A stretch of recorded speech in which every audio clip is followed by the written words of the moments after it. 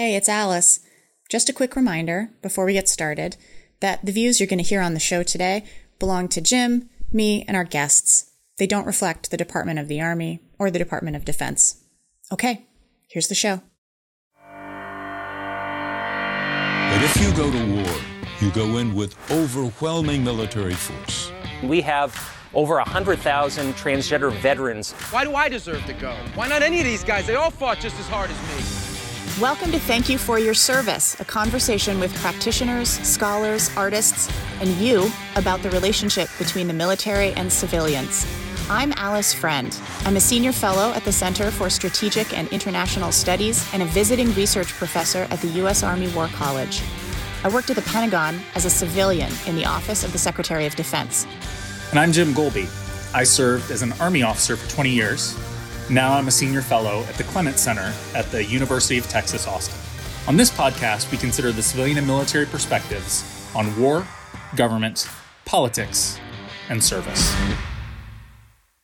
Welcome to a special edition of Thank You for Your Service, a conversation with practitioners, scholars, artists, and you about the relationship between the military and civilians. Last week, President-elect Biden made an historic announcement to name Lloyd Austin as his nominee for the position of Secretary of Defense. This nomination is unique for two reasons. First, because Austin would be only the third retired general to serve as Secretary of Defense since the passing of the National Security Act of 1947. And second, because if confirmed, Austin would be the first Black American to serve as the Secretary of Defense. Although Thank You for Your Service intended to take a break for the rest of the year, we couldn't let a civil military topic of this magnitude pass without a discussion. The National Security Act of 1947 placed a ban on retired military officers serving in the position of Secretary of Defense for 10 years. In the 2008 NDAA, it was changed to 7 years. Congress did this for three primary reasons. First, civilian control.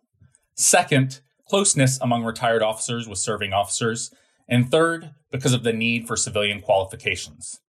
In 1950, facing a series of crises, a failed Secretary of Defense, a post-war budget crisis, the Korean War escalation, and failing confidence in President Truman himself, Truman turned to George Marshall.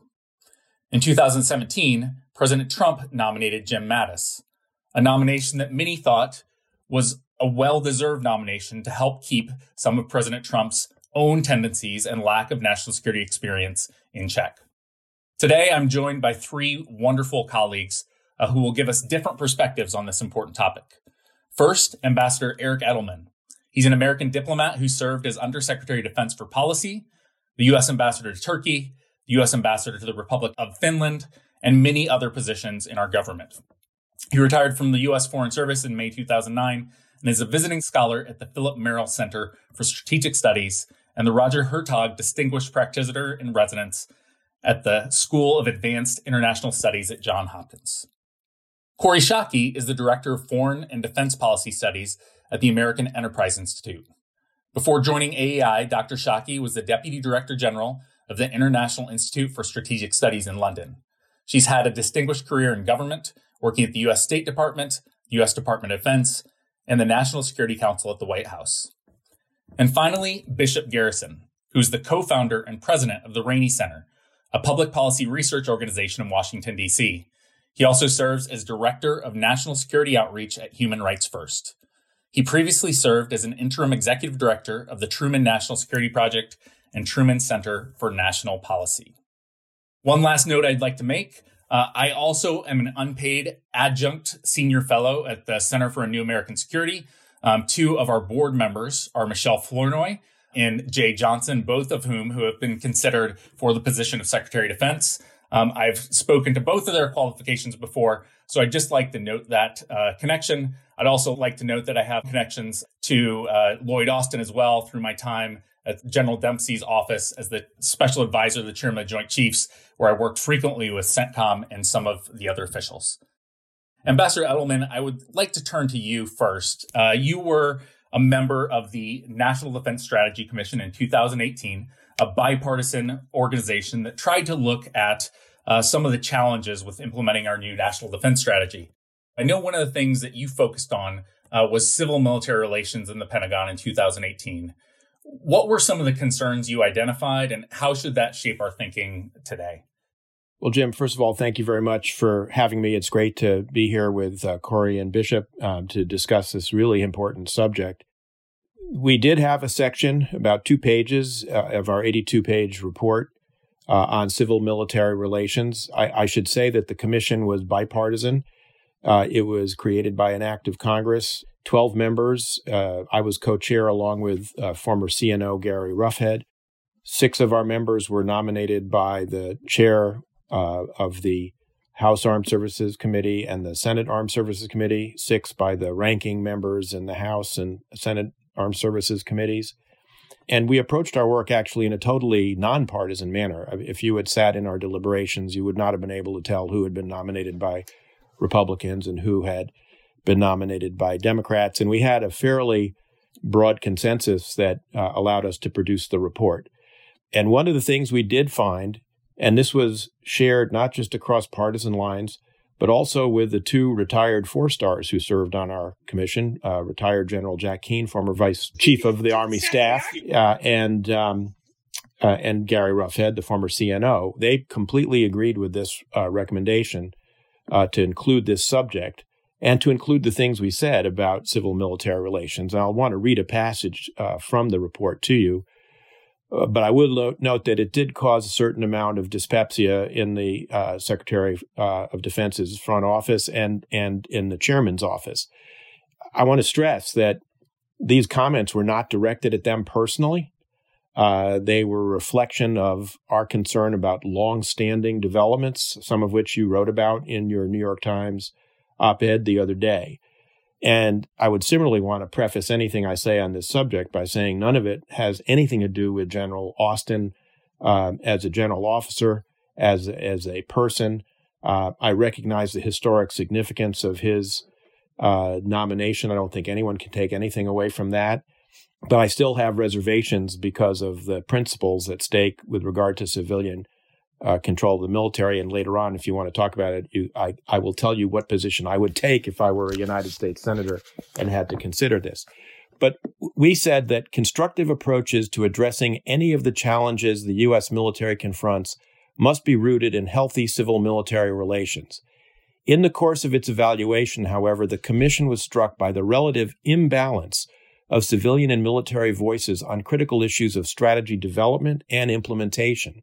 We came away with a troubling sense that civilian voices were relatively muted on issues at the center of U.S. defense and national security policy, undermining the concept of civilian control. Strong civilian oversight is the central hallmark of U.S. civil-military relations, codified in the Constitution and embraced throughout the nation's legislative history. The implementation of the National Defense Strategy must feature empowered civilians fulfilling their statutory responsibilities. You know, when I was called in at one point by the chairman to have him express to me his displeasure about what we had written, one of the attendees at the meeting was my successor several times removed, John Rood, the Undersecretary of Defense for Policy at the time. And after hearing General Dunford's complaints about why he thought our characterization of civil-military relations was unfair, I said, you know, General Dunford, I said, the person whose nose really ought to be out of joint here is John Rood. I said, because what we're basically saying is that civilians in the Department of Defense have to do their job. And we were not recommending any additional statutory authorities for the civilians. We think they already have the authorities, but they've got to stand up and do their jobs, and they've got to be in an environment where their voice will be heard and their Title X responsibilities respected. What we've seen over a long period of time, and I would date this going back to the passage of Goldwater Nichols in the mid-'80s, has been the growth of very large, very powerful military staffs in the Pentagon. The staffs of the combatant commanders in particular, but also the growth of the Joint Staff, which was augmented when JIFCOM was disestablished by Secretary Gates, and many of the folks who worked in JIFCOM were not discharged or sent to other responsibilities. They were just added on to the already rather large Joint Staff. And it creates a numerical imbalance, but it creates a relative imbalance in the weight of advice that is being given to the Secretary of Defense and ultimately by the Secretary to the President of the United States. And that is, I think, an enormous challenge for defense policymaking in our country. And I do worry that if you, as you suggest, if you make exceptions to the general rule set out in the National Security Act of 1947, if you have enough exceptions to the rule, you don't have a rule anymore. And so for that reason, I'm very worried about granting this waiver, not for any reason having to do with General Austin, but the broader problem that I just described. Now, Corey, I know one thing that we've talked about before is that in addition to any questions of civilian control, some of which are already mitigated by norms and professionalism within the armed forces, there are other reasons why you would want a Secretary of Defense to be a civilian. Can you share with us your thoughts on why that's so important? Sure. The Defense Department's a $740 billion a year business with 2 million employees. And while it is true that many military officers have exquisite managerial and organizational skills, they are not the only people in the country who have those skills, right? The descriptions that President-elect Biden made of why he needed to pick retired General Austin, were the importance of distributing the vaccine, the importance of diversity in the department, and one other. So if job number one is distribution of the vaccine, first of all, the military is not predominantly doing that. But second of all, hire the head of the post office, hire Jeff Bezos. There are a lot of people in the United States who have those skills and could contribute to it without having the drawbacks that appointing a recently retired military officer bring. And as you rightly suggest, Jim, it's not just civilian control, although that is the most important one, right? Article 1 gives the Congress the right to raise armies and maintain navies. The expectation in our political system was that you wouldn't have large standing armies in peacetime. And the reason that we became so concerned in 1947, when it was clear we were going to have large standing forces because of America's emergence as a hegemon of the international order, the concern actually was about civilian control. And if you look at how quickly the norm has evaporated, right? 47 years between the first military nominee and the second recently retired nominee, and then 4 years between the next one. I think it really does show that what has happened in the meantime is that the public regard for our military has remained incredibly high, but the public regard for other institutions of the country has been badly diminished. And it's actually good for democracy in America that people don't think the military is the only functional organization in the country. And just as it's important, for example, for Democrats to nominate a Democratic Party member for cabinet positions to show that Democrats have a lot of talent in that regard. It's also important to nominate civilians to remind people that our beautiful, broad, diverse society has all sorts of talent in it.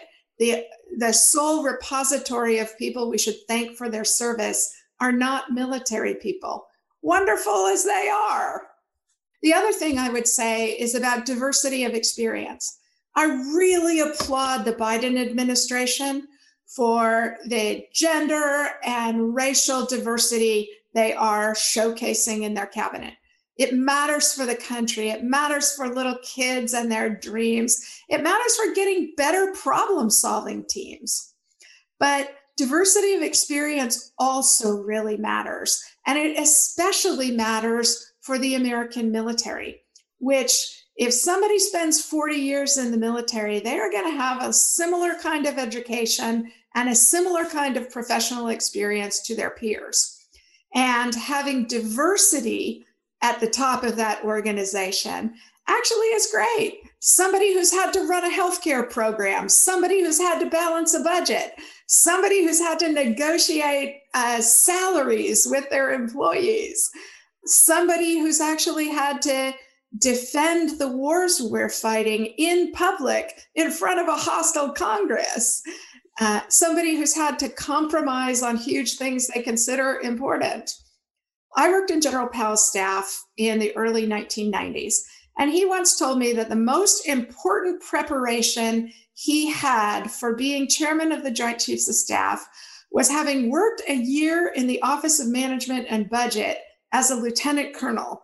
Because what that taught him is what the military looks like to the rest of the government, which is a great big slush fund of people who get raises every year and all the money they want for what they think is important for the country, while everybody else scrambles and has bake sales. And there's really something to that. And so there are a whole bunch of skills that go into being an effective secretary.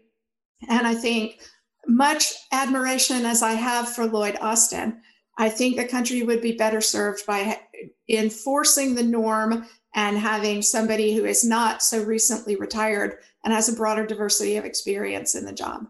So, for these reasons that Ambassador Edelman and Dr. Psaki have laid out, and a few others, this has been extremely rare. It was only in these very unique circumstances in the wake of World War II and the Korean War at this time of real crisis, and in 2017, when many scholars looked at this and said, we have the least experienced national security president in history, and this would be an important balance for him. Those have been the only times we've done that. And I will, point out, I was a little disappointed in President-elect Biden's argument in The Atlantic, because the only real reason he laid out for a waiver in that argument was, well, they gave it to Mattis, so we should give one to Austin too. But I do want to point out that Bishop Garrison did make a much stronger case, I think, for why this might be a unique moment and why we might want to do this. So, Bishop, I'd like to turn it over to you to sort of summarize your argument on why you think at this historical moment, why it might be so important to nominate Lloyd Austin. Sure, absolutely. And thank you for having me on such a prestigious panel. There's some heavy hitters here, and I appreciate being included in this group. Let's start from the beginning, folks. This is not ideal. I don't think anyone is trying to make the argument that having a fairly recently retired general being nominated for this position is an ideal thing. And I mentioned, as Jim mentioned in my piece, I mentioned at the outset of that piece that this nomination deserves a very rigorous debate. And I think that's what we're going to see. Congress has the ability to provide a waiver, and the Senate must provide their consent before we ever see the general in the position. So let's not take away from the overall process of this as well. There should be a rigorous debate. But at the same time, as the ambassador and Ms. Psaki have laid out here, this is a historic nomination, but it cannot be made or viewed within a vacuum. We can talk about how historic it is to have a black man nominated, but why would the president go beyond the bounds of process and traditional law in order to make this exact nomination? I think that's something that deserves our discussion. It deserves an opportunity to understand why we should potentially, to a lot of people's point, maybe even risk further erosion of the Silver-Male divide on this stuff. The issue is that we're looking at a time in which we have a severe lack of representation of diverse people within the military. I mentioned in my piece that about 6.7% of SES career staff are African American, whereas 20% are represented in the total of career staffs, individuals at DoD. We're also looking at what's happening in the ranks of the military. We're at an unprecedented time in which we've seen white supremacy and Confederate commemorations percolate into the ranks regularly. We're looking at a 10-year high in this country of attacks connected to white supremacy, violent white extremism, white nationalism. This is a rare opportunity to have an individual that is capable. He has been the first African-American or first Black COCOM commander. He's been the first one to lead a corps into battle. This is an individual who has consistently been forced to bust through these barriers of race and diversity within our highest ranks, and has done so, and has done so honorably. This is a historic moment and a very specific time in which we need that type of leader in this position. And I know everyone goes, well, yeah, I'm all about diversity. I completely agree. Why can't we find someone else? Because quite frankly, the pool is so incredibly thin. You look at the number of senior ranks right now, and you see 2 of 41 are Black. Currently, only 4 in total identify for senior flag officers as minorities. And yes, I know that, and we can speak about this, and I know we will, that women have seen a great deal of misogyny and had to go through a lot of these issues themselves and overcome this type of adversity. But when you look at what's happening for a certain degree from the racial side of this, in the moment that we find ourselves post George Floyd, post Breonna Taylor in this country, this is a unique opportunity to step up and at least in part address some of these ills and address some of these issues that through having someone of race. And then you can say, well, what about someone like Jeh Johnson? What about people that are civilians outside? Well, you also cannot take away from the idea that the president-elect has a particular special relationship, a close relationship, and has for over a decade with Lloyd Austin. He did mention that in the Atlantic piece. He's mentioned that as he spoke about the general's relationship with Beau Biden, who was one of his former staffers. He's talked about the relationship of bringing the majority of troops and resources back to Iraq as the vice president, working very closely with General Austin. So there is a natural relationship there. And to be quite frank, Black men are not a monolith. We are not just easily interchangeable. There are certain aspects to the general's personality and specifically his experiences, as I've laid them out, that make him uniquely qualified in this moment under this president-elect to do exactly what he's going to do. And yes, of course, we can look at the civilian ranks too, but as I've laid out in that piece as well for just security, those are frankly thin. You don't have representation from a racial perspective in the intelligence community. You don't, at Fortune 500s, you're looking currently at only about 5 CEOs that make up for 1% of all Fortune 500 CEOs. So from what talent pool, if we're going to do this and we're going to look at a diverse candidate, are we to pull from?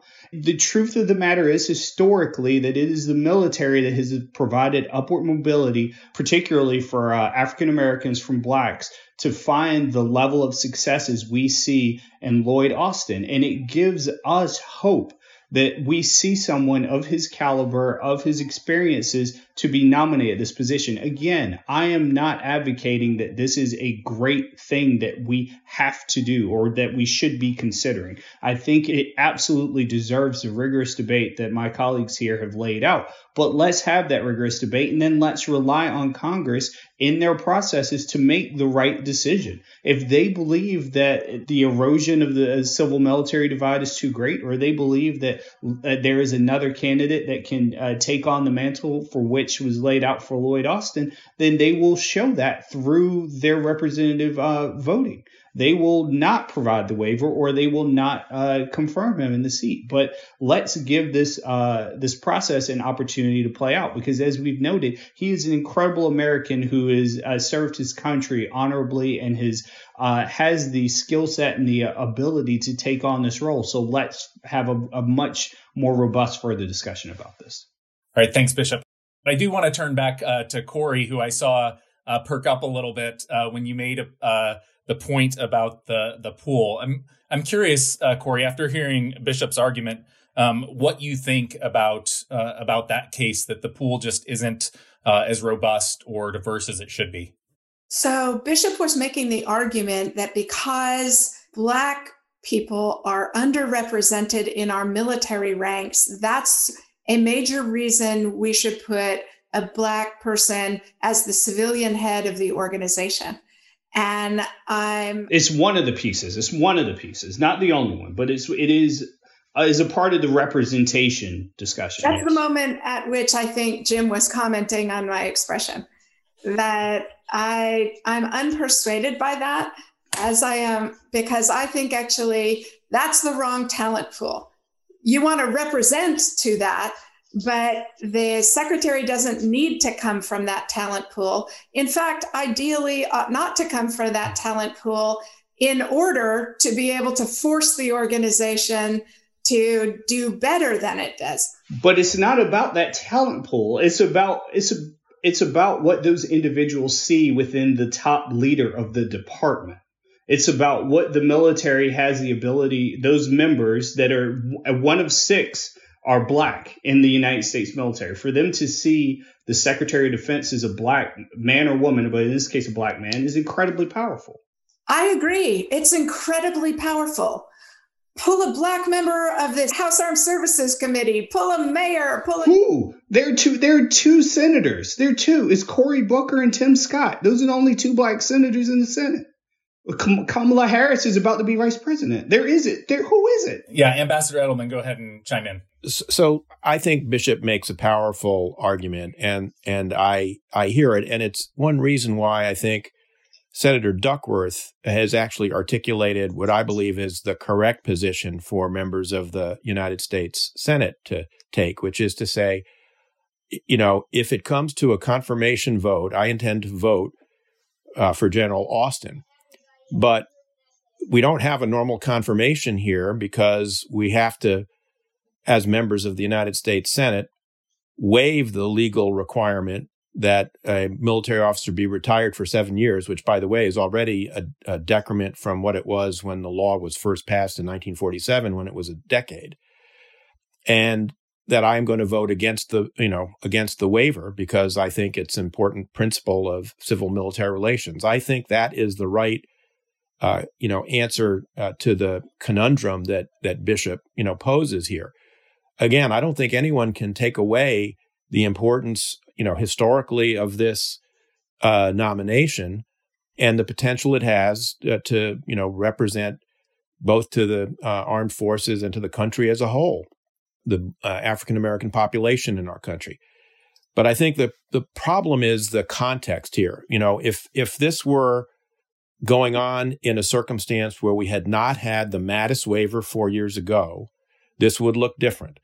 If we weren't dealing with a circumstance in which, as we said in the National Defense Strategy Commission report, damage has been done over a period of years to the civilian defense competence in the Office of the Secretary of Defense. If you read the histories of the office of OSD, the official histories, since the formation of the Unified Department of Defense by the National Security Act in 1947, the entire history of the Office of Secretary of Defense is building enough civilian capacity in the OSD precincts to allow the Secretary of Defense to have effective control over the military institution. And that body, that is to say, the Office of Secretary of Defense, particularly in the policy realm where I served as undersecretary, has been badly, badly damaged by 15 years of the buildup of these staffs, which already had created a problem, and now 4 years of damage inflicted during the Trump administration. I'm sorry, Ambassador, I apologize. Can I ask one quick question in this? Sure. We're talking about 4 years. He's been out for 4 years versus 7. If he had just been on another 2.5, 3 years, we wouldn't even be having this conversation. Do we feel that this is potentially the time limit is an arbitrary one? I mean, shouldn't it be more about having the actual debate about who he is as an individual and the point in time in which we find the defense infrastructure versus just saying like 10 years, 7 years, 4 years? The time limit is, of course, it's arbitrary. It was 10 years. It's been moved to 7. But it represents something, Bishop, that I don't think is arbitrary, which is the notion that, and this is not something that is because people are bad or ill-intentioned or anything else. This is a function of how human beings act. If tomorrow Joe Biden took leave of his senses and decided to pull, General Austin's nomination and say, I need a Republican in my cabinet. I'm going to nominate Eric Edelman to be Secretary of Defense. What would I do? Who would I turn to for advice? I would be turning to my Rolodex, and I would be going through it and, working through all my professional associates over my 30-year government career to find people who I thought could help me either by taking positions in the Department of Defense or advising me on the key issues. And General Austin is going to turn to his Rolodex of 40 years, which has now been, 4 years ago, he retired, but it's basically 40 years of professional military service, as you point out, honorable and distinguished. But the people he's going to turn to are going to be people he knows, and it's going to be U.S. Army folks. And this is exacerbated by the fact that the chairman of the Joint Chiefs of Staff, General Milley, is U.S. Army. The director of the Joint Chiefs of Staff is U.S. Army. And so you're going to have a coterie of U.S. Army officers. Now, General Austin, I know when he was announced by Vice President Biden, said he's aware of the requirements of, civilian control, and he's going to try and take, steps to deal with this, and more power to him. I'm just saying it runs counter to people's nature to do that, and it's very difficult to do that. And I hope we do in this discussion get to what mitigation measures we might think about here, because I do think, it's more than likely that he's going to be confirmed, and we ought to think about how do we mitigate potential damage to civil-military relations. So the one thing I would note out just on this point, because the history here is sort of illuminating, the 7-year requirement is more arbitrary than the 10 year. So the 10 year that originally was passed, as I noted, was laid out for those few reasons: civilian control, civilian qualifications, and closeness. And that's one thing that's lost. There is a difference between 4 years out and 7 years out in terms of the relationships you have still on active duty, in terms of the time you've had to develop other relationships. And that change to 7 years, incidentally, was made by one representative in the House who added it into the NDAA. It was only in the House bill. It was not in the Senate. He made it for 5 years with no public debate whatsoever. It was changed to 7 in committee. And there's no legislative history or record. We've been trying to dig this down over the last few weeks. So it really was, sort of an arbitrary change that took place to weaken and erode the very same thing that we had in 10 years without the debate then. And so I do think it's important to have some of that debate now. Jim, could I just add one thing? Absolutely. To make the point that this is not about General Austin or about the U.S. Army, I would point out that this was a challenge for General Mattis as well. And it wasn't as if General Mattis didn't understand that this waiver of the law meant that he had to, have certain, responsibilities as the civilian head of the Department of Defense. But the circumstance he found himself in was retired Marine Secretary of Defense, Marine chairman of the Joint Chiefs of Staff, Marine director of the Joint Staff. And so you had this coterie of Marines around General Mattis. And while General Mattis, I think, did yeoman service to the nation by holding off some of the most unhinged instincts of the current president of the United States, and we all owe him an enormous debt of thanks for that, I think as a manager of the Department of Defense, he was not successful for a variety of reasons. And one of the main ones was that he ended up being cocooned in a front office that was basically made up of Marine and Navy officers. Can I latch on to that? Because I want to identify 3 specific mistakes Secretary Mattis made that I think somebody who had broader experience than spending the entirety of their career in the military would not have made. The first was permitting President Trump to sign the Muslim ban in the Hall of Heroes at the Pentagon. He just wasn't a politician, didn't see that coming, wasn't sure, didn't feel he was the president's peer to say, you are not doing that here. And I think somebody who was less deferential to the commander-in-chief, who had viewed themselves as having a political base of their own, might have made a different choice. Of course, that person might never have been picked for secretary, but that's a different point. The second mistake Secretary Mattis made was thinking that the National Defense Strategy was his most important strategy document, when in fact the budget is your most important strategy document as the Secretary of Defense. And allowing so much latitude to his deputy to shape the budget is something I think a civilian CEO of a company would not do, because they understand strategy in a different way than people coming out of the military universe do. And the third was Secretary Mattis. Again, understandably, I'm incredibly sympathetic to his motivation, but not speaking in public on the record about military issues, about the wars we were fighting, about the whole host of issues, in order that he not goad the president into intemperate reactions. Again, somebody who had a political base of their own, or the political skills to threaten the president with resignation rather than just resigning, I think would have made different choices in those circumstances. And I think different choices in those three circumstances would have been preferable to the choices that Secretary Mattis made. And somebody who had different experience would have brought different skills to the undertaking. Can I just say that quickly that I think the three of us are in passionate agreement about some of these. When you mentioned the Hall of Heroes, that was the first thing when the ambassador was speaking that popped in my head as a misstep.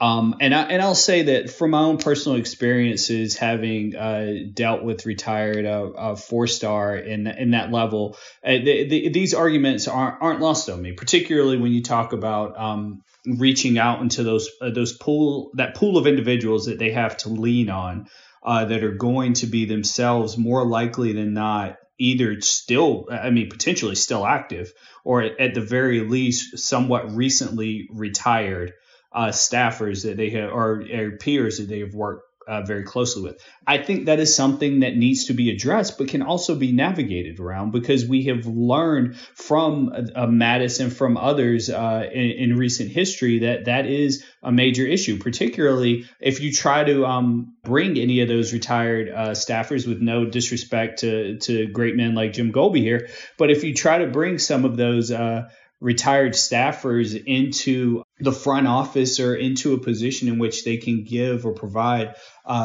direct counsel to someone like Lloyd Austin, I do worry about that. I think that could be problematic, because they're going to be much more worried potentially about making sure they do right by him versus making sure that everything is transparent as it should be, and that he's hearing all of the bad stuff that he needs to in order to make the best possible decisions. I think that is something, however, that can be navigated, that you surround him around very sharp, very savvy political appointees who understand some of the dynamics that we've laid out, that will understand them better than someone arguably has been a career officer. So we are running short on time, but I do want to turn to this question that we've been skirting around here a little bit, this question of mitigation. If General Austin becomes Secretary Austin, how should he approach the job, and what steps can he take to ensure that some of the worst concerns don't take place? So I'd like to turn to Ambassador Edelman for your thoughts on this, and then anyone else who has time, we'll let them chime in as well. Well, I think Bishop put his finger on the first one. Populating the Office of the Secretary of Defense with experienced defense professionals and relying on the best and most senior civil servants in the Office of the Secretary of Defense, and demonstrating very early on that he has confidence in them and that he is going to be listening to their advice as much as that of the Joint Staff will be very, very important. And the signals he sends will be very, very important. I think who he recruits to be the assistant to the secretary, the chief of staff position, will be extremely important. If he recruits somebody like a Robert Rangel, who served as the chief of staff to both Don Rumsfeld and Bob Gates, and who had been staff director for many years of the House Armed Services Committee, that will send a very, very important signal. If he picks somebody for that job who's a recently retired U.S. Army officer, because that's in his comfort zone, that will send a very different, signal to the OSD employees. Something that may give him pause, it would give almost anybody pause, I would think, would be, is he going to hire a lot of the, quote, usual suspects? Essentially, the universe of people I just described, by and large, are proteges of Michelle Flournoy. Is he going to bring on people who are closely associated with Michelle, who was clearly one of the other, finalists in the hunt for this job? Now, some people might find that very uncomfortable. I don't know whether General Austin will find that uncomfortable, but it'll be another signal about how he's thinking about this. And then I would also say that for the National Security Advisor, for Jake Sullivan, it will be imperative to have either a deputy national security advisor who is very senior experience in the Department of Defense, or a senior director who has very, long and senior experience in the Department of Defense. In that sense, something like what we had in Bush 43, when the senior director for defense was Frank Miller and the senior director for nuclear and nonproliferation issues with Bob Joseph, two longtime, very senior former deputy assistant secretaries of defense, with a lot of years of service in OSD. So if Jake Sullivan picks someone like Jim Miller, former undersecretary of defense, to be deputy national security advisor and senior director for defense, that sends a signal. And I think that helps mitigate some of this. Okay. Bishop Garrison, do you have any final thoughts on this point? Yeah, I think we agree, and I think it's something we've all already hit on to an extent. This is about a coalition of leadership. What is the rest of the Defense Department going to look like? I think it's going to be important that you have some fresh blood, and I think it's going to be important for innovative thought, and I think it's going to be important that you do have some old hands. Some well-known voices and names within the defense community that can help keep the ship steady. When you talk about the NSC, I think the ambassador has already kind of laid out some of the major positions, but I also think that it's going to be critical for the NSC and the department to have a very strong working relationship. I know in past administrations, the Obama administration, there were some issues there about a very active, some would argue overly reactive NSC. I think it's going to be important to right size that relationship. I think it's going to be important to right size the relationship with the Hill, especially on a lot of these different issues. We not only the budget, but I think the budget is one of, if not the most important one. You're also talking about sexual assault scandals and all of the issues that we've seen in the military ranks. So just this past week, we've had 14 commanders removed at Fort Hood. So that's one of the first things in the new year that the Secretary of Defense is going to have to navigate. So you're going to have an Assistant Secretary for Legislative Affairs and two directors, both on the House and Senate side, who absolutely get it, who know how to walk the corridors of the Hill, of the Capitol, of the buildings, and has the gravitas. Has the legitimacy in Washington, D.C. to help navigate through some of this stuff. And then finally, to the ambassador's point as well, it's going to really matter on who you have in some of these undersecretary positions and service secretary positions. You're going to need smart, thoughtful leaders who are politically savvy, given the bevy of issues that the department's going to be facing. And it's not just in ending the forever wars or continuing the CT fight. It's in research and development, research and engineering. It's in what are we going to do in retaining and recruiting top talent as talent pools dwindle of eligible younger folks within the United States. Like, you're getting hit by all sides. And I think it's important that we have someone strong on top, just as important as it is that individual has subordinate leadership that is beyond capable and some of the greatest talent that we can find right now to serve.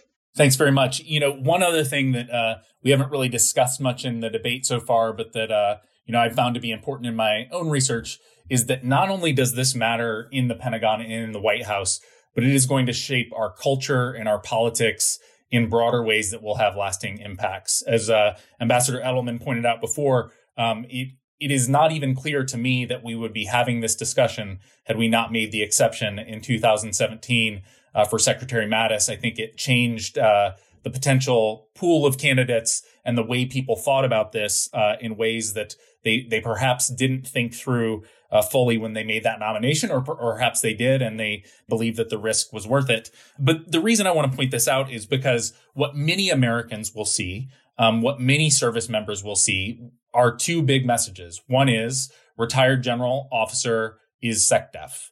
And there's some research by Heidi Urban, Risa Brooks, and Mike Robinson that right now shows some alarming findings that among cadets at West Point, a majority, I think it's around 56 or 60%, believe that to be a good Secretary of Defense, you have to have military experience. And so it further erodes this deference to civilian authority. And particularly if this gets solidified, it can do that. The same type of thing, I think, can happen in society where people may not see those messages, or they may begin to sort of fundamentally question these longer standing norms about civilian control in ways that we can't necessarily control. And they may start to interpret these in partisan ways. Some of the research I've done with Peter Feaver shows that when we ask people questions about norms, like, are you willing to let retired generals speak out to criticize the president? If you change that term from the president to President Obama or President Trump, you get very different responses from partisans. And you'll see Democrats unwilling to let retired generals criticize President Obama, but very willing to criticize President Trump, and vice versa for Republicans. So I do think that there are some, even on top of the issues we talked about in depth, this can have some broader cultural attitudinal effects that could shape things for the foreseeable future. Jim, could I comment on that for a second? Absolutely. Please do. So I agree with you. And I think that an apolitical military is, important part of our constitutional order. And Corey sort of adverted to this in her, opening remarks. The founding fathers were very, very concerned that a standing army had been inimical to democracies, and that the military historically had played a role in putting an end to democracies. And so I think it's a fundamental part of our constitutional order. We've done an enormous amount to try and inculcate in our officer corps, certainly since the Civil War, that they are meant to be an apolitical military. That's good for the military because you don't get the kind of political generals you had in the Civil War who frequently were disasters and ended up getting a lot of people killed. And I think we want to preserve having an apolitical military. This decision and the prospect of another waiver, I worry, is part of a longer-term trend that is weakening the guardrails against the politicization of the military. You see it in our presidential campaigns now going back to 1992, and I abhor this. Each, quadrennial election cycle features both parties trotting out their generals and admirals, their flag officers who've endorsed the candidate of their party. And I've seen this at work. I've seen the insidious way this works inside government because new administrations come in and think that the previous generals were Clinton generals or Bush generals or Obama generals. And that's not good for the military to be seen in that light. But if the norm is eroded, as Jim, you suggested in your New York Times op-ed, do general officers start changing their behavior in anticipation that one of the future jobs you might get when you retire is to be Secretary of Defense or Undersecretary of Defense, as we have now? We have someone performing the duties of Secretary of Defense who is a relatively recent military retiree. That's what really worries me. We're chipping away at the fundament of professionalism in our military, and we are trying to, make them into politicians when they're not. And the consequences in the long term, I think, could be very deleterious to our constitutional democracy. If I could just add something to that, because I actually, back in 2018, I think it is, for Just Security, I wrote a piece in which I said I was a part of the problem when it came to politicizing retired generals, because I had been on two presidential cycles in which we actively go out and we try to get endorsements. So you try to get the longest list, and you try to get as much press as possible. And I think that's wrong. I do agree that fundamentally, as a national security apparatus, as a society, we should get away from that for some of the issues that the ambassador just laid out.